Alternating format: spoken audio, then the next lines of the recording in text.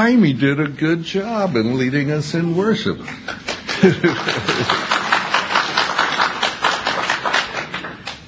Who needs Mike and that other girl that sings over there? Wherever they are, they can stay. We don't care. They're in North Carolina. They'll be back. This morning we're in Revelation chapter 14. We'll be looking at verses 1 through 7. Just a little update. Chapter 11, we had the two witnesses of God in Jerusalem. They're killed, and then they're resurrected. In chapter 12, Satan wars with Michael. Satan loses that war, and he's cast out of heaven, only to be, to severely persecute Israel then. And then in chapter 13, we have a beast that rises out of the sea. It's the Antichrist. And he's given authority by Satan to form a religious political system, a 10-nation confederation with 7 prominent leaders. It's interesting that our president was in Europe this week, and he was at a G20 economic conference. Look for that 20 to be reduced to 10. And then you can say, our redemption draws nigh. But the major leader, the Antichrist, will recover from a severe head wound, probably from an assassination attempt upon him, and the whole world will look upon this as a miracle. This miraculous recovery deceives the people, and they're so deceived that they begin to worship the Antichrist. And that happens to be the desires of Satan, by the way. His constant task is to wrestle away from God the worship of mankind, God's creation. God who created angels and mankind, and he created us with a free will. And part of that free will is we have the ability to choose whom we will worship. Now remember that 1/3 of the angels followed Satan in his rebellious fall. 1/3 of the heavenly host followed Satan. And we talked about how could these angels that are in the presence of God, how could they be deceived to follow Satan? Well, he's the master deceiver. And yet mankind, full of pride, thinks he can resist Satan through his intellect. And that's usually in Christian circles that goes on. And some Christians believe that they are immune to Satan's schemes with their doctrine beliefs, or perhaps the creeds that they repeat over and again, or by attending the right church. And I'm going to give you a shocker here. Attending Calvary Chapel only gives you great fellowship and opportunity to study God's Word and apply God's Word. It doesn't give you immunity to being deceived. I know that surprises some. Well, you got to live with it. No church can give us a guarantee against the evil plots and devices of Satan. Every believer must make a conscious decision for themselves. Who do I serve, and who or whom will I worship? Will I abide with Christ and daily walk in the Spirit, or will I not?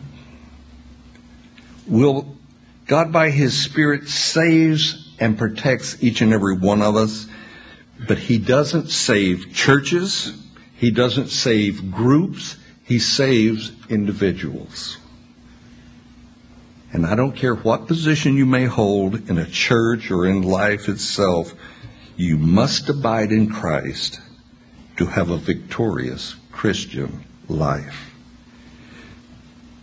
Being a true Christian is a one-on-one endeavor. We serve a personal God. Satan not only deceived his fellow angels back when he was, fallen, but much of mankind is deceived by him. Now, think with me here. We're probably in the most Christianized area of the world right here. The United States, many consider still a Christian nation, and we reside in the South.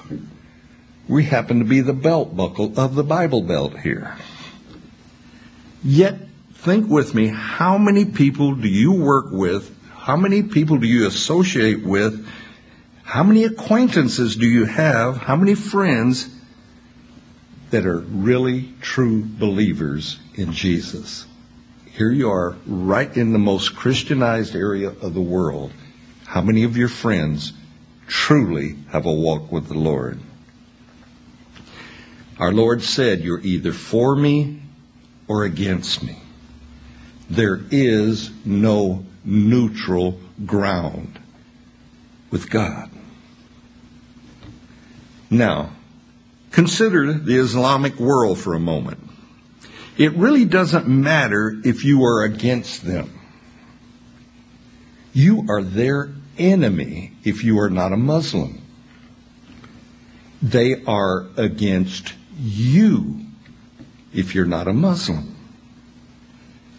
In fact, they call us infidels. We're the great Satan. Israel is the lesser Satan or the little Satan. And here's the rub. Here's the deception. Those that are deceived have no clue that they are deceived. Otherwise, we might call them different names like rebellious or foolhardy or something like that. We wouldn't call them the deceived. And we hear people say things like, well, I don't go to church. I'm not religious. And I don't worship anything that includes God that I'm not even sure exists. That person happens to worship their own intellect. In chapter 13, we see the whole purpose of the false prophet that sings the praises of the Antichrist, and that is to direct worship away from God and away from Jesus to this unholy trinity or the Antichrist. The loyalty and the devotion of man's heart is the battleground for worship. Whether that worship be worshiping our God who is good or Satan who is evil. It's one or the other. So let's read Revelation 14 verses 1 through 7. Then I looked, and behold, a Lamb standing on Mount Zion, and with him 144,000, having his Father's name written on their foreheads. And I heard a voice from heaven, like the voice of many waters, and like the voice of loud thunder. And I heard the sound of harpists playing their harps. They sang, as it were, a new song before the throne, before the four living creatures and the elders. And no one could learn that song except the 144,000 who were redeemed from the earth. These are the ones who were not defiled with women, for they are virgins. These are the ones who follow the Lamb wherever he goes. These were redeemed from among men, being the first fruit to God and to the Lamb. And in their mouth was found no deceit, for they are without fault before the throne of God. Then I saw another angel flying in the midst of heaven, having the everlasting gospel to preach to those who dwell on the earth, to every nation, tribe, tongue, and people, saying with a loud voice, Fear God and give glory to him, for the hour of his judgment has come, and worship him who made the heaven and the earth, the sea, and the springs of water. Verses 1 through 3, we see, or John sees rather, what every good Jew throughout their entire history wants and desires to see. They see their Messiah, their King, and he's standing in Jerusalem on Mount Zion, and he has returned, and he has returned to rule and to reign, and that delights the heart of any Jew. The prophets Isaiah and Jeremiah, they proclaim Messiah, and they proclaim that he will come and he will stand on Mount Zion with those who belong to him. These that belong to him are with Jesus. They are the 144 male virgin Jews, not defiled by women. Now, I read one commentator, and I'll throw this out there. I don't agree with it, but it's got some possibilities. Perhaps their virginity speaks of being true to God in their worship, not being pulled away, not having followed satanic idolatrous worship. And to that I say, perhaps, maybe, that's one take on it. I don't take it that way. And many believe the beast and their religious system will include sexual promiscuity. Well, that has gone on throughout the ages. The many false religions, past and present, include sexual acts in their worship. These 144,000 Jews, they're witnesses. They are a witness to the whole world of God's ability to keep and protect his own.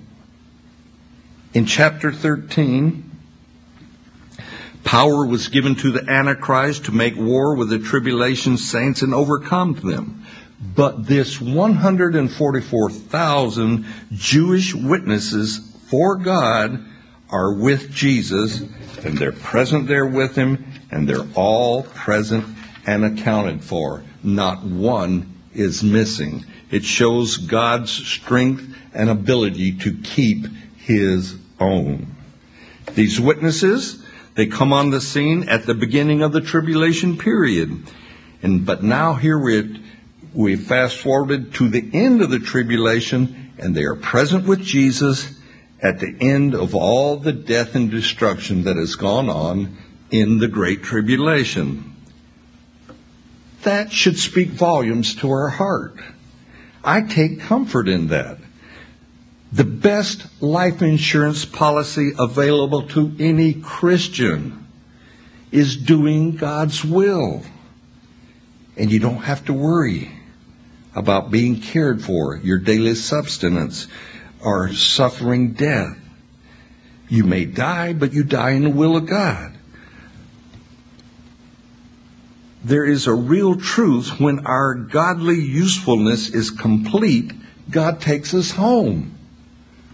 When you're finished, God will take you home, and you don't have to worry about it. These 144,000 have lived up to their namesake, witnesses for Jesus, their Messiah. And they have been witnesses. So you and I, if we're still here, we're still around, guess what? God isn't finished with us yet. And that's sort of good to know, that I haven't missed it, that God is still working with me. But death of this physical body is not a sorrowful end. It's a glorious change of addresses. Jesus was very clear when he told us, you want to gain life? Lay down your life. And that is contrary. That is completely opposite of the world's attitude that seeks to preserve life at any cost. When a Christian dies, upon our physical death, we mourn the loss of that life.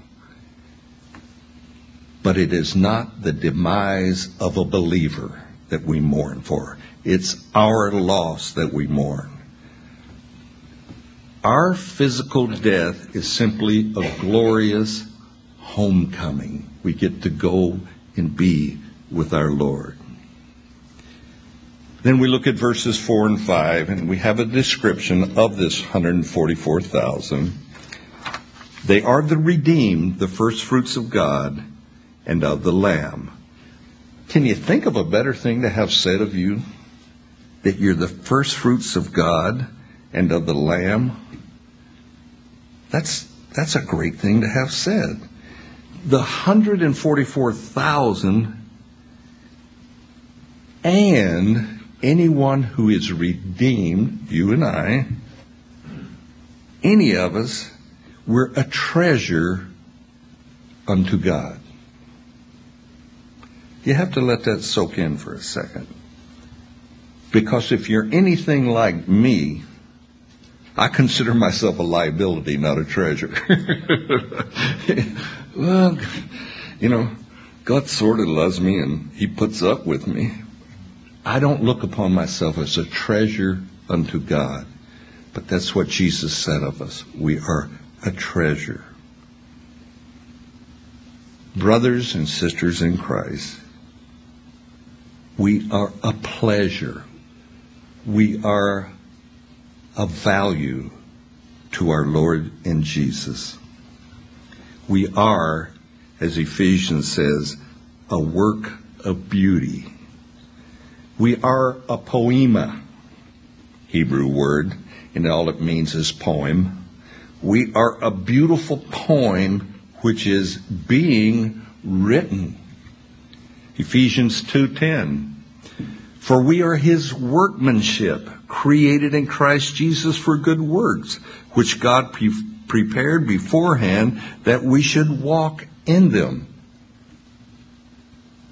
The word for work is poem. We are a poem being written. Our lives are writing out a poem unto the Lord. That is being a treasure to Him.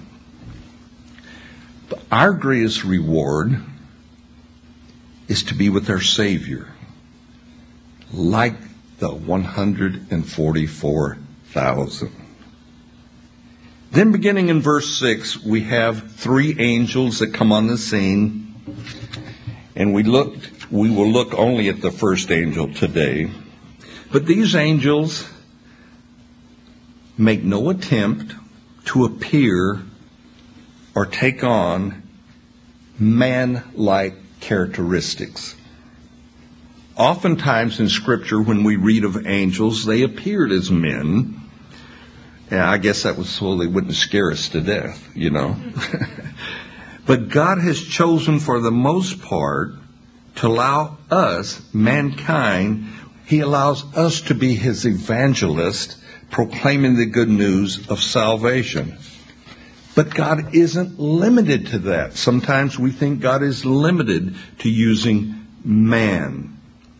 He isn't. He now has an angel flying through the heavens, making the good news of the gospel known to everyone that dwells on earth. One of those ways that God uses is we hear of many Muslims now coming to believe in Jesus through personal dreams of Jesus. That's totally a God thing. That's totally separate from man. Years ago, I was watching TV and I heard a TV evangelist, and he spoke about his own ministry, and he spoke about his ministry being a ministry that stood between God and man. He alone stood in that gap. He was the only one prepared by God to carry the good news to many different peoples of the world. There was only one problem with this. Scandal soon surrounded his ministry. And he was off the air in a short period of time. And I'm thinking, poor God. He's stumped again by one man's unfaithfulness. Never, my friend. Never, did I say never? Never has God been stumped by the unfaithfulness of one man or a group of men for that matter. There was one man, he was a prophet, and he complained to God, I alone am left as your servant. You only have me, God. I'm it. Then God showed Elijah that he had 7,000 men waiting to replace him. That's a little humbling.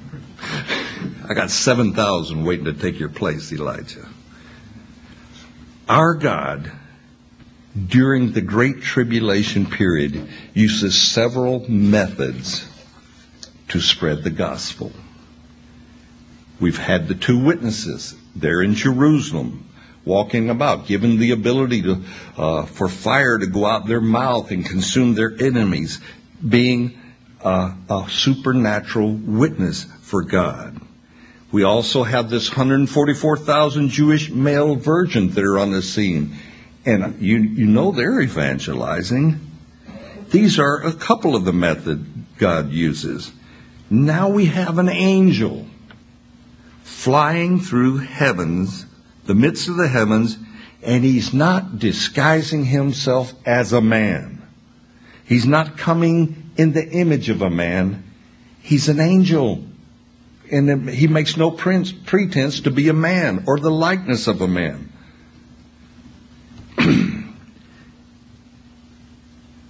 There happens to be a couple of TV networks using satellites named Angel. There's Angel 1 and there's Sky Angel. Show you the way I think. Are they trying to authenticate their ministry by claiming to be the angel as in verse 6? All I can tell you is I would be very reluctant to do that. I would be very reluctant to use a particular passage or scripture like this one claiming to be angelic. I'm the method God is using. I don't think I could bring myself to say that. But on the other hand, we have different pastors or ministers today who claim to be apostles. I can tell you I wouldn't use that one either. I wonder where their fear of God is, Anyway, that's just something I have to work through. But anyway, the angel that John sees, he has a threefold message for mankind. Fear God and give him glory. God's judgment has come, and worship God who made the heavens and the earth. The threefold message. And this is an angelic message from earthly ministries, separating itself from ministries that are here on earth already. This angel says, fear God. Now there's a sermon in that simple statement, fear God. And I'm not going to take time to point out all the trends that I see in the church that prevail in the church today. But one of the trends, and you probably got your own, that bothers me is the attempt by man, by Christians, to lower the status of God.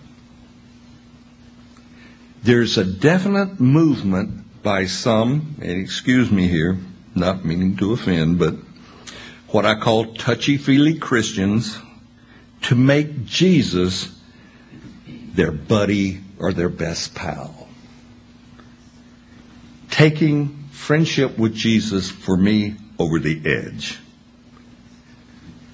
All I would say to a person like that, don't gather your theology from Christian songs or Christian radio stations, which may or may not be accurate.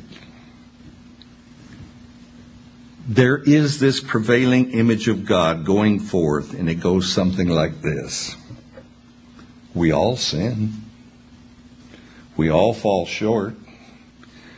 We are all created with flaws. We can't help ourselves. We have a fallen nature. And there is an element of truth in each and every one of those statements. And we do fall short. But what has God called us to? Now, some of you may think I put Neil up to his prayer this morning. Neil, I didn't get in cahoots with you. Neil prayed about being holy, and I thought, it only fits. I'm going to talk about being holy, all right? Time and again we hear God say, be holy, for I am holy. There it is. He didn't say have a little sin and work through it. He said be holy. We have, my Christian friends, a holy calling upon our lives. We are to be separated to Christ. The Apostle Paul, he goes through a list of sins that are never to be named among believers. And that's in 2 Timothy chapter 3, 1 through 5. I'll read it for you. But know this, that in the last days perilous times will come. You might say we're there. For men will be lovers of themselves, lovers of money, boasters, proud, blasphemers, disobedient to parents, unthankful, unholy, unloving, unforgiving, slanderers, without self-control, brutal, despisers of good, traitors, headstrong, haughty, lovers of pleasure rather than lovers of God, having a form of godliness, but denying its power. And from such people, turn away. What a list. The fear of God will cause me to turn away from such sins, not to make excuses for them. Fear of God keeps man as servant, and it keeps God on his throne. I never can bridge that gap. He is God, I am servant.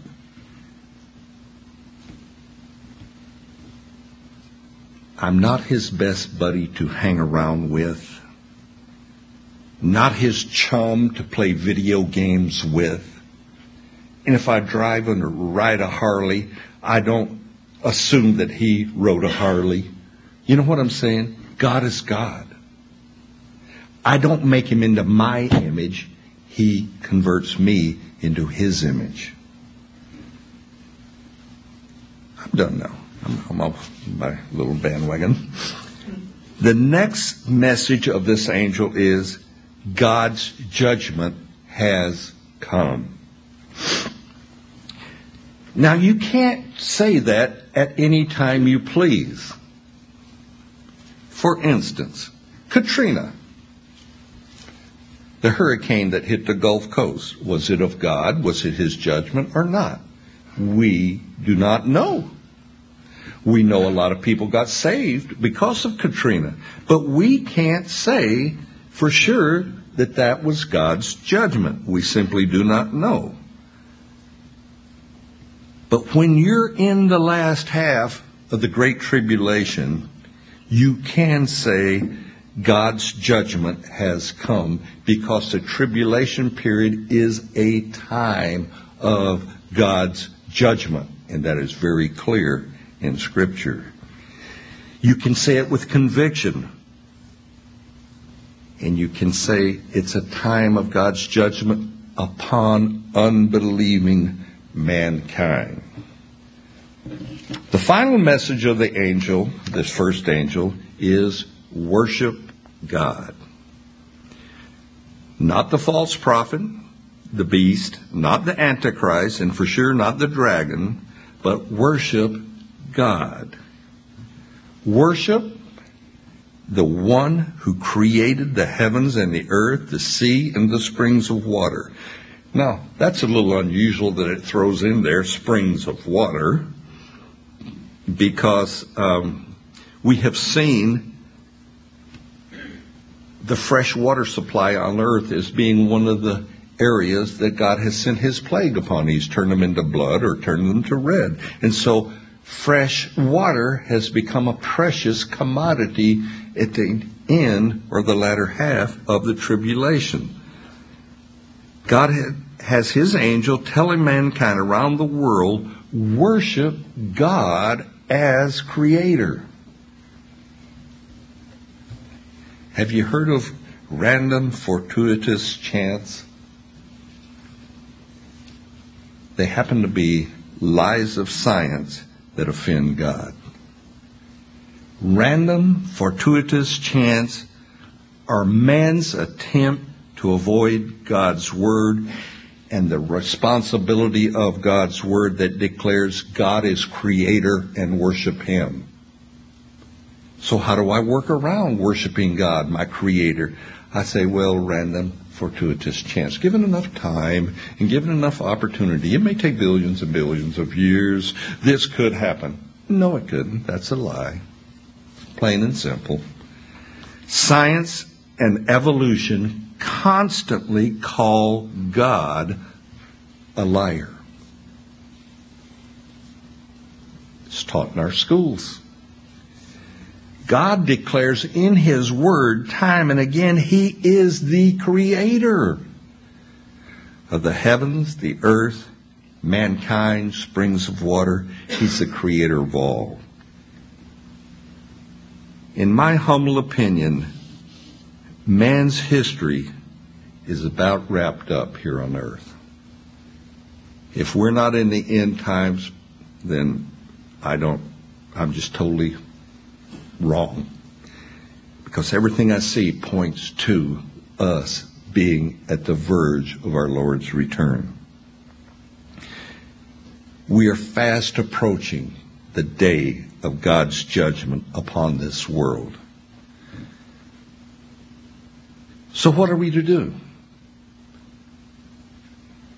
Well, you don't have to be one of the 144,000 to be a witness unto God. We're called to be a witness. We're called to spread the good news. We're called to be salt and light. We are to speak forth the truth. And it may offend. We don't have to be offensive, but we are to speak the truth. There used to be a saying in the church that circulated in the church, and I really liked it. It was get right or get left. Left behind, that is. And that for whatever reason appealed to my little mind. Get right or get left. And there it is. We have that opportunity today to repent, to turn from our sins towards God. That is a beautiful blessing. Repentance is good. We are allowed to repent. We do not have to continue down a road of sin. So as we work our way through the book of Revelation, chapter 14, it's kind of a little break in there between all the plagues and death and destruction, where we're told, worship God. Turn to God. And I pray that we will all do that with all our heart. Let me get you to stand. We'll close in prayer.